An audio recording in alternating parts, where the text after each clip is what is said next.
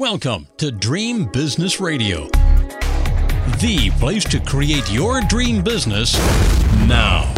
Get ready for some inspiration, some encouragement, some proven business building strategies, and a couple of new ideas that you haven't even thought of. It's time to leave slow and steady as she goes to the other entrepreneurs, because this program is all about speed and fast results. And now, broadcasting from his floating home somewhere in the Atlantic Ocean, the Dream Business Coach himself, Jim Palmer. Hello, everybody. I'm Captain Jim Palmer, the Dream Business Coach. I'm the founder of the Dream Business Mastermind and Coaching Program, creator of Dream Business Academy, and obviously host of Dream Business Radio. Welcome to another fantastic live interview right here on Facebook. Today, I have the distinct pleasure and honor of interviewing a very good friend of mine, Dr. David Phelps. He's also member emeritus, one of only a couple of the Dream Business Mastermind. Did you even know that, David? Yeah, you do. You mean there's some of us that are still alive from that original group? Yeah, I'm like, are these guys? They don't come to college. No, he is a member for life, which is the official emeritus description. But anyway, I have bestowed that high honor on you. Anyway, oh, thank you. I appreciate that. That's very kind. I talk about you on the calls and things like that. So for the few people who might not know who you are, let me give your background for the two people who don't know who David Phelps. Anyway, these late afternoon ones, you get a little punchy when you're on the camera all day. Anyway, while still in dental school, David began investing in real estate by joint venturing with his father on their first rental property. That was back in 1980. And I know that's 43 years ago because we got married in 1980. So I always know that number. Anyway, 3 years later, David took his $25,000 capital gain share and leveraged it into 31 properties that produced $15,000 a month in net cash flow. Wow. When life was good, and David's doing his dental practice and that, his daughter Jenna was diagnosed with leukemia and began a tumultuous battle for life. Obviously, shook the family to its core. Ultimately, she received a liver transplant, and David made the crucial decision to leave his practice to spend every moment with his daughter, which I think most people would do. But David's plan B, which was a portfolio of cash flow producing real estate assets, gave him the freedom to focus 100% on what mattered most, which is spending time with Jenna. And today, David is a nationally recognized speaker, literally speaks all over the world on creating freedom, building real businesses, investing in real estate. David helps other logical, rational professionals strategically create freedom for themselves. You're noticing the word freedom a lot, and there's a big reason for that. Under David's leadership, the Freedom Founders community grows exponentially every year, providing the pathway to freedom for many professional practice owners. I've known David, I tried to figure this out, at least 12 years. I always shortchange a little bit, but I'm going to say 12 years. And as I see, he was one of the early members in the Dream Business Mastermind, and I was around when he was putting this whole Freedom Founders together. It's an incredible group of people. I know many of them. I know that they just hold David very high. He's an incredible visionary, a big thinker. And the group, which he started, has grown into, I'm going to call it an empire because it's my show. David, you run an empire with Freedom Founders. Now, it just so happens that I interviewed David about, I'm going to say 6 months ago. I think it was March. On his last book, which was What's Your Next? And by the way, if you're one of the approximately, I'm going to say 30,000 people reading one of my 6 books for free, either Kindle, iTunes, or Nook book, you have David to thank for that, because there was a chapter in David's book called Investing in Your Legacy. And I think, legacy. I got a little white here. I should start thinking about my legacy. And that's eventually long story short, I decided to give away all my books. That was the best way I could help more people and actually not work more than 3 days a week. So we're going to be talking today about his new book, which is co-written by my greatest mentor, the man who was, I think, literally responsible for this crazy lifestyle I am very blessed to live, Mr. Dan Kennedy. So, all right, David, that's enough talking for me. You got to carry the rest of the show. Well, that's a great start, Jim. I mean, you do very, very well. Open it up, but yeah, we were talking before we jumped on live here that getting Dan to do a project, particularly, it was really about a year after he survived near-death experience. So that was 2019. He was on his deathbed in hospice. miraculously. I mean, it was a slow climb back, right? So slow climb back in January the following year. He was coming back, but he was still weak and just taking day at a time, which is what you would do when you're that close to the end of your life. And so then it was another 6 months. I think it was August of 2020. So last year, we're the country, the world is 3, 4, 5 months, probably 5 months deep into COVID and all of the volatility and tumultuous activities that everybody had to go through to some level. And I was thinking, because you're right, I am about freedom and my own story about how to create multiple streams of income, which I think is very important, not to be just focused on one thing, which is what Dan always taught us is like, if you're just focused on one thing or one business iteration or one client base, I mean, you're very vulnerable. Well, a lot of people found out with COVID that one income source that had been up till then pretty good, I guess, right, was vulnerable, because out of the blue comes a black swan and throws everything up in the air. And so I was thinking in August, we had helped a lot of our clients, which are, primarily professional practice owners, navigating all of that. And there was a lot to navigate, of course, for every business owner, anybody, whether you were employee, employer. And I was just thinking about, things were changing, and I could see the changes, not just because of COVID and, certainly the real consequences of that, which is a lot of sick people, a lot of people, unfortunately, tragically have died, still happening today. But also just the shift in mindset that I think a lot of people are starting to have, kind of a wake up call of their own in terms of what's this all about? I work hard, and then all of a sudden it can be like stripped away from me. But then also the good side was, hey, I got to spend some time doing things I never got to spend time doing, like maybe like re-engaging with friends or family during the shutdown time. And so that's where the book came from in my thinking. And I wanted to reach out to Dan because, as you said, we can all probably point to a few people that have been significant in our lives, Jim, right? And that could be a family member, that could be a parent for sure, a teacher, a mentor, a coach in school. I mean, somebody who during that time of your life just really sewed into you, and you think back and go, wow, that was powerful. And I thought, Dan was one of the few that were still living that have really sewed into my life. I thought maybe I could get Dan to like do something together, because as we both know, Dan is all about autonomy. I mean, personal sovereignty. Dan's the torchbearer for that, has been his whole life. Right. He would never be dependent on anybody, any third party, any government agency. I mean, Dan just carried the torch, like, if it's going to be, it's up to me. And so I thought, who better to get into a book about freedom? So when I asked Dan, I wasn't sure, because again, he was being very discerning about what he took on. He's still climbing back, right? But you know what? I think the title caught his eye. I knew it did.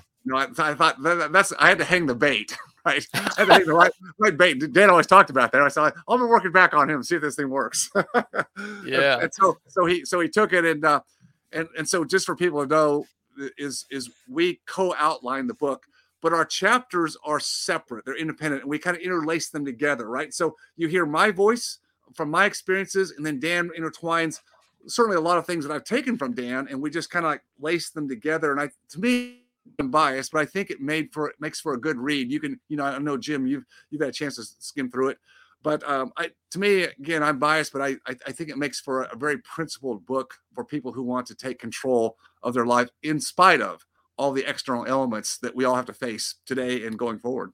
That's right. I mean, you can sit there and bemoan the circumstances. I've got clients, some that that are in the event planning business. They do corporate things, parties. One of my clients was a hypnotherapist, and today I'm helping a photographer. All of that business shut down. Yeah. Can't go into people's homes and take photographs, things like that. So you just got to find a different way to get going.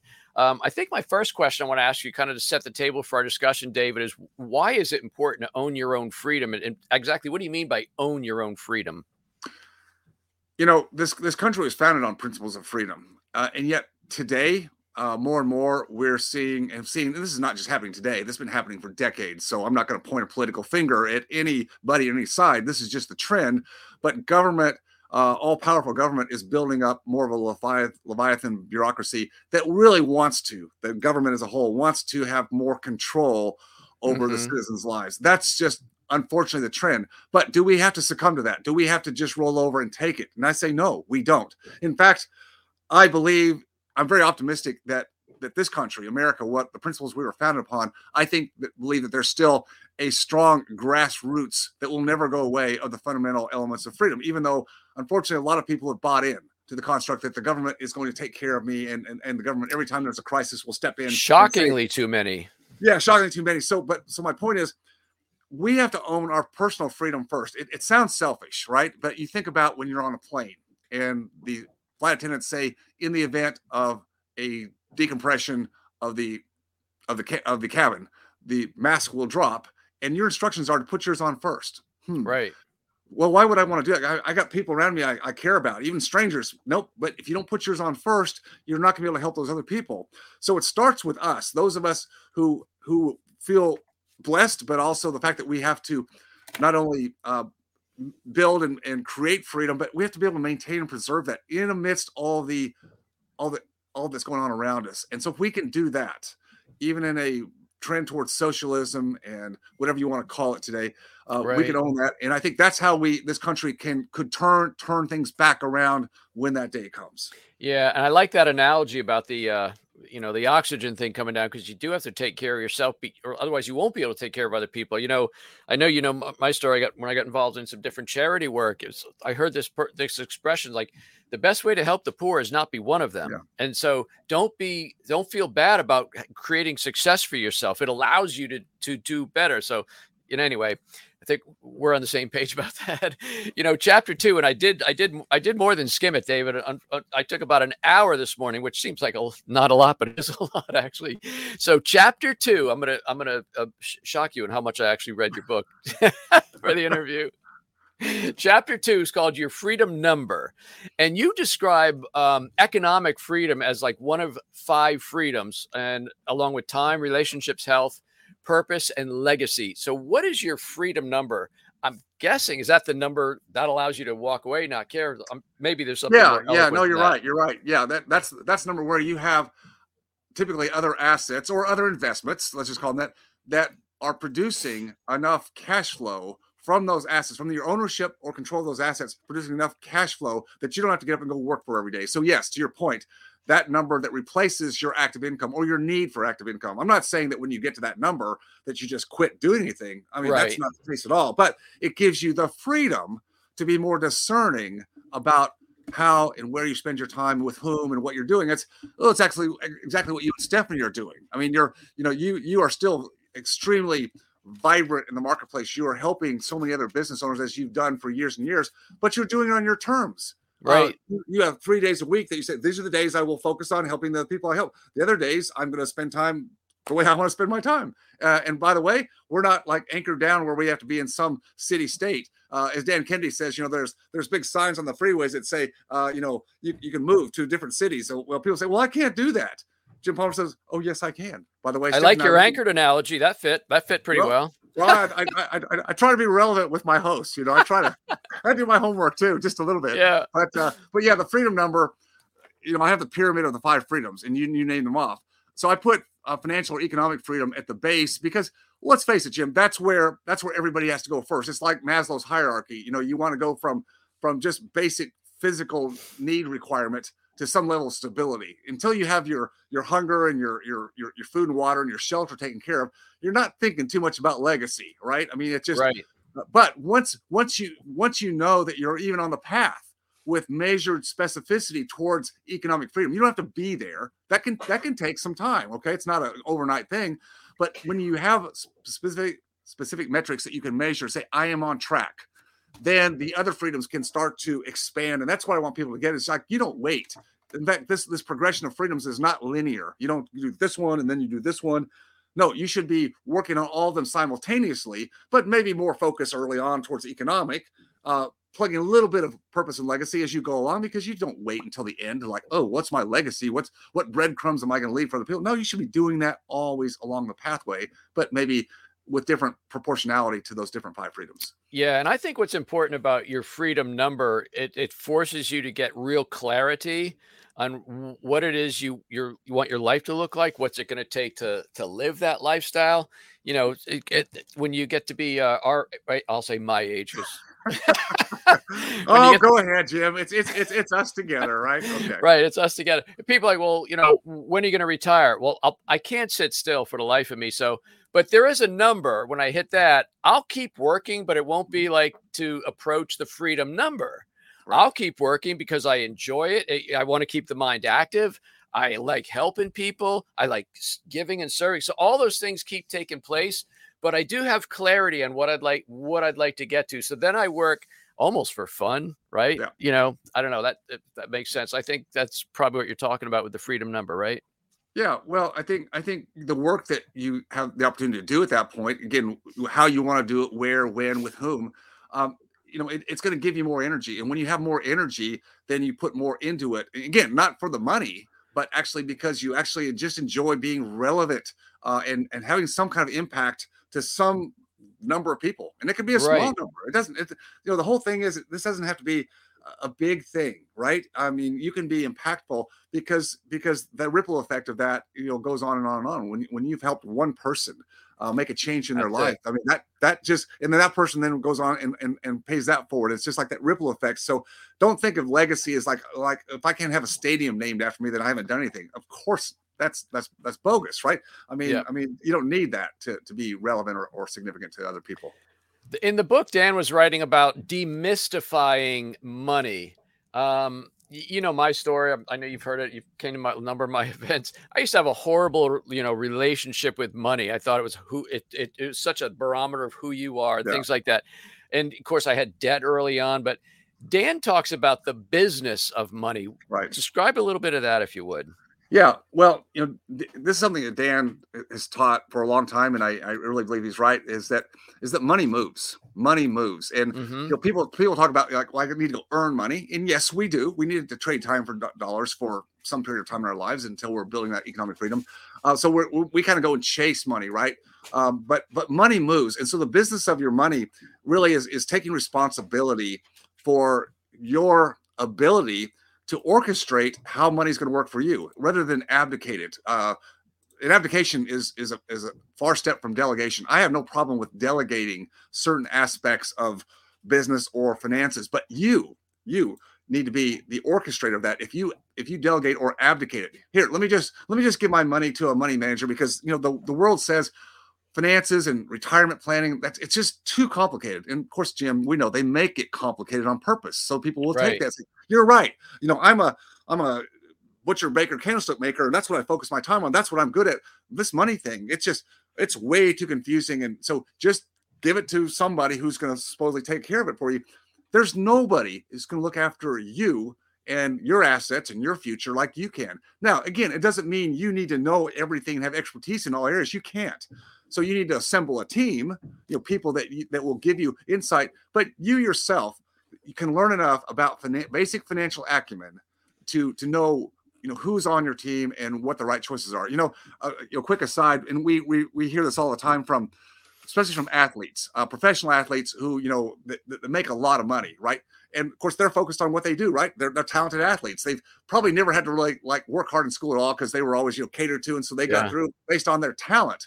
Well, that talent is not going to last their lifetime. What you find is a lot of those athletes who made a lot of money in the early days of their career, and then of course they were their lifespan was relatively short. And then what happened to all the money?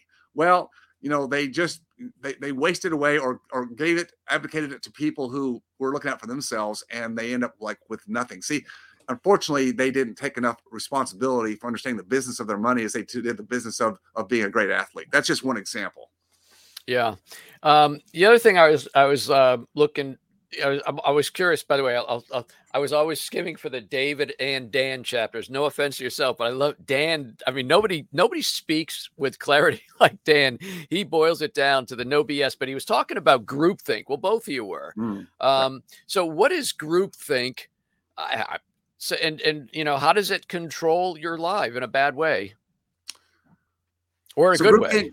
Yeah. Well, I think usually in a bad way, because groupthink is really following majority thinking or majority trends, or what society defines as success, or what society would say about, you need to go get an education, and you need to get college degrees, and maybe you need to get an MBA. Maybe, you need. and that's following the majority. The reason why people do it, and it's a human characteristic, Jim. I mean, we all have a tendency. Well, we want to be safe. Well, if I'm with the crowd, whatever that crowd is doing or thinking or wherever they're going, well, I kind of want to be with them because it's safe and I feel hip. And it's very lonely, as you expressed many times, to be that entrepreneur, the one who goes against the grain, the one who says, you know what, I'm going to do it my way. I don't want to do it like everybody else says. I'm going to do it my way. That's lonely. And so, so we tend to follow, or most people follow the majority. And right along back to money again and economic freedom is people tend to say, well, you do the standard things, you accumulate, you save money, and you put it on Wall Street. Maybe you put it in like 401ks, which are, that became the avant-garde after the pension plans kind of died in the late 70s. So now it became 401ks, and everybody does the same thing. It's like, but how does that really end up? And we're gonna find out that really no generation has ever successfully retired on a 401k. That's coming to play right now with our generation, who many of them are quote retiring on 401ks. It's not going to end well, unfortunately. So that's what Dan and I would say about groupthink. You're probably better off if you're not sure what to do. Don't follow the majority. There's a reason why they're the majority. The reason why they're called the majority, because the majority is usually average, and average is not really the life that we're looking for.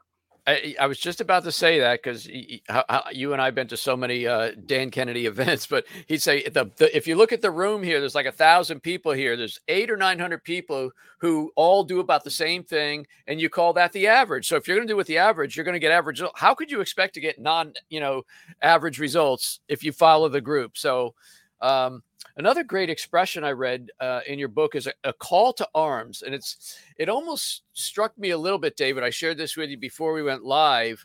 I don't know if 6 months, 9 months, I don't know when you wrote the book, but the country's been, in my opinion, slipping into a different way. I don't want to go down a rabbit hole here, but the book today, I think, is even more powerful than when it came out. And so this call to arms, I think, is a great expression. So you can address that. But part B of this question, two-parter, is you said something which I completely agree with. Especially as a coach, I see this at different levels. What got you here won't get you to where you want to go. Talk about those two things. All right. So call to arms, that is the introduction, which I wrote. Now we started writing the book, well, really in the fall of 2020. So what's that? Call it 14, 15 months. So that's a lot longer than I thought. Started writing it then. Of course, the introduction had not been written then. So I'm trying to remember when I wrote the introduction. Probably wrote the introduction maybe, I'm thinking earlier this year in 2021. Okay. The book, to your point, is not political, except for a call to arms. Yeah.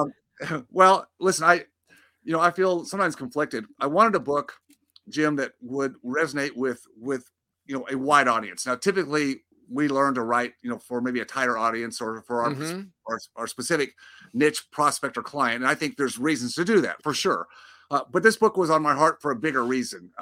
And so I didn't want to just slant a bunch of political stuff. And there's plenty of books on politics. If you want to go get those books, there's left, right, and everything in between. Right. I didn't want another one of those. But I did want to give people a little bit of feeling of where I come from and why I feel like that now. And of course, our lifespan is only a small segment in time when we go through even the history of this country, which is we're at 250 some years. Our lifespan, Jim, is in the early 60s. So that's a quarter of this country. So I'm saying, in my perspective, we're at a juncture, at least I feel like, where this country is at a tipping point. And as I said earlier, I'm very optimistic, but it means that for those who believe in personal freedom, which is what this country was built on, it's why our founding fathers, put everything on the line, to divest away from the tyranny of the King of England. Right. They put everything on the line for it. It was that important. I mean, they put their lives on the line, their families on the line, everything on the line. They had reason. We are the benefactors of that, and we tend to take that for granted. And I think we are generally soft as a nation, as people, thinking, oh, well, it's okay. It'll all just revert back. And it's like, I'm sensing, nope, this is a deeper deeper current, and Yes. we need to wake up. Now, each person gets to decide how you want to do that. I'm not saying I'm not a get out on the street and I don't picket and I don't protest that way. Uh, As long as you do it peacefully, I'm not against it. I'm just saying each one of us, I think, has a responsibility, again, to ourselves first, put the oxygen mask on, but then to the people we care about, whatever circle that is. It could be nationally, it could be your community, it could be your family. I don't care. You pick what's important to you. But a call to arms means it's time to take a stand. However you want to do it, you choose. I'm not telling people how to do it, but you choose. You need to get some conviction about you, and who do you want to ingrain that in? Who around you is important enough that you want to help them also see what you believe to be true? Yeah. And again, get clarity on what's important to you, because things are being taken away. Freedom is being taken away. Anyway, you wrote, David, also, wealth is what you own, not what you do. Pretty powerful statement. And that's not what society tells us. Society says, go out and get the degree, the credentials, Yep. where society will anoint you as being worthy of a certain income because you've done the work. And there's truth to that from an active income standpoint. There is truth. There's some truth to that. It doesn't always play out exactly right. There's a lot of vulnerabilities we found out this last year in COVID with those people who thought they had a strong income stream, and all of a sudden that's upside down. But what I found, and it's part of what you read at the intro, is owning an asset. And now, what's an asset? Well, I'm talking about tangible assets. I'm talking about owning a real business, Jim, something that you're a super fan and a super authority on, a business where it's not fully dependent upon you. See, a business where you go to work and you have to be in the business every day, operationally producing, fulfilling. That's a starting point, but that's not a real asset. That's really creating a job. I'm talking about a business, or in this case, real estate, which I love, is an asset that once you build it, you acquire it, and then somebody, it doesn't have to be you, manages it. Now you have income that will be produced whether you're going to work or not. And again, to have multiple interests in different businesses or real estate or some combination thereof is what will provide for the reduces the susceptibility to what a lot of people have seen. So what you own becomes more important than what you do. But there's a transference of that. All of us start out with trading time for dollars, so it's what we do at first. We build up security for the bills, and then we start to have some savings, and we think about investments, which is all good. But what are those investments? So the ownership of assets in the long run becomes way more powerful and sustainable than what we do, because eventually we either society and the world changes so fast that we can't keep up. So we can't keep up our trading time for dollars, or we have to keep iterating and moving, or something happens to our health. Maybe, I mean, we can't do what we do because something happened to us. That happens to a lot of people who depend upon brains and hands to do things, and they get in an accident, or some disease process creates nervous tremors. I mean, I know lots of people in my field of dentistry who have had to stop producing dentistry because physically something gave out, right? What wasn't part of the plan, but it happens.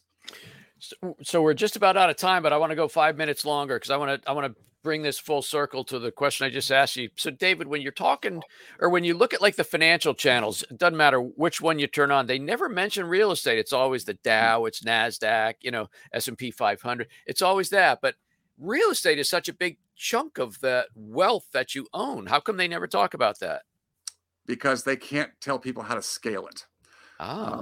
Yeah. See, Wall Street's easy to scale. Wall Street, you can invest on Wall Street with a click of a mouse. It's easy. Much harder to do that with real estate. Real estate's very inefficient. It's very dislocated in most forms. So it's an opportunity for those who want to learn or gain access to it. But yeah, people that sell financial information or do financial advisement. Again, I'm not demeaning anybody who has good intentions, but they have one channel of service, and that is what they sell on Wall Street. Wall Street financial products, and so they're not going to talk about real estate because, well, there's no money for them to make in real estate. Even though, even though intellectually most of those people do know that solid amount of wealth that's carried forward historically, generation by generation, is through real estate. But yeah, there's no money to be made from many of those platforms, so they don't talk about it. It's always the money, always the dollar. So very interesting. My final question is, had you not partnered with your dad in 1980, you think you'd still be doing this? Would you have discovered real estate? Was it a passion of yours even before your dad helped you? Or? It was becoming a passion because I was reading books. Okay. Books, Jim, like you write so many books. I found books, from people who fed into me at that age where I was trying to figure out. Trying to figure out this thing of the business of money. I didn't call it that, but I was trying to figure it out. Well, I was always trying to figure out money when I was a kid, Jim. I was always trying to figure out how do you make money because I wanted independence at an early age. I was always figuring out how could I sell stuff to make money because my parents didn't give it. So yeah, it became a focus that I want to learn how to be a better investor. And I thought, why the heck do I need to wait? Like the chapter that Dan wrote in the book about the power of before you're ready. Well, I wasn't out of school yet, but I thought, how can I start investing now? I have no money. I got no credit. I know somebody who does. So maybe likes me. I don't know. Maybe will trust me. Yeah, right. That's how it works. So I got my first investment going while I was still in school. When I graduated and we sold the property, thanks to my excellent management technique, we split about $50,000 in capital gain profit, which is how I leveraged into more properties. So yes, I think that there's no telling where I would be if that hadn't happened. I don't know. I think I still would have figured out a way to get in because it was on my mind, but it would have been a different way. Maybe it would have been later, right? It's so interesting that your dad. I mean, if I was your dad, I'd say you finish school first. That's what you would think, right? But yeah, I don't know.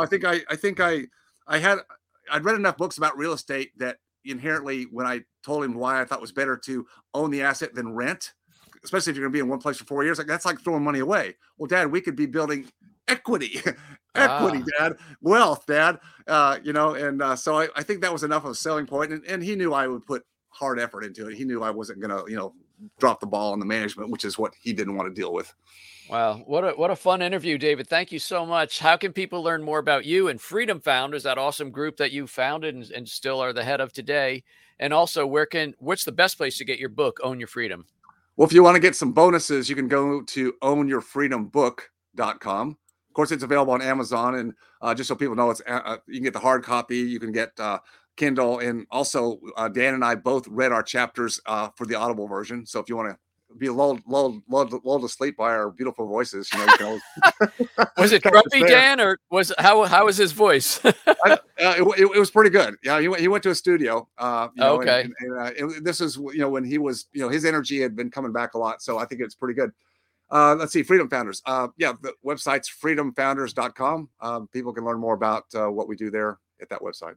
And you don't have to be a dentist to be part of that community. You do not. We don't do anything clinical, so you don't have to know anything about teeth except maybe the ones you brush and floss. If you know that much, you're good. You're good. Good deal, David. Thank you so much. I'm grateful that you came on and waited for me to park somewhere where I had decent Wi-Fi, so I wasn't getting cut off. Always a pleasure interviewing you, sir. Oh, Jim, thanks. It's great to catch up with you. All the best for this Christmas. You and Stephanie spending it with your parents. I think that's the best of the best. I'm glad you're doing that. That's really good. Yeah, it's a good move. We always happen to be at the right place, even though we move around. It's just so interesting how we happen to be where we need to be at the right time. It's kind of interesting how that works out. Anyway, folks, that wraps up take two. That wraps up this very special live episode of Dream Business Radio with my special guest, Dr. David Phelps. You can connect with me at getjimpalmer.com. That's kind of my home base. If you want to apply to be part of the awesome Dream Business Mastermind, go to Dream Biz Coaching, dreambizcoaching.com. Remember, as I alluded to earlier, you can get all 6 of my books for free in digital format, either at Kindle, on Amazon, at Nookbooks at bnn.com, or you can get them in the Apple iBook store. But that's it until this time next week or the next time we get together. I am Captain Jim Palmer, the Dream Business Coach. You take good care. Now it's time to go implement what you've learned. Great ideas are nice, but results only happen through action and implementation. So stay focused.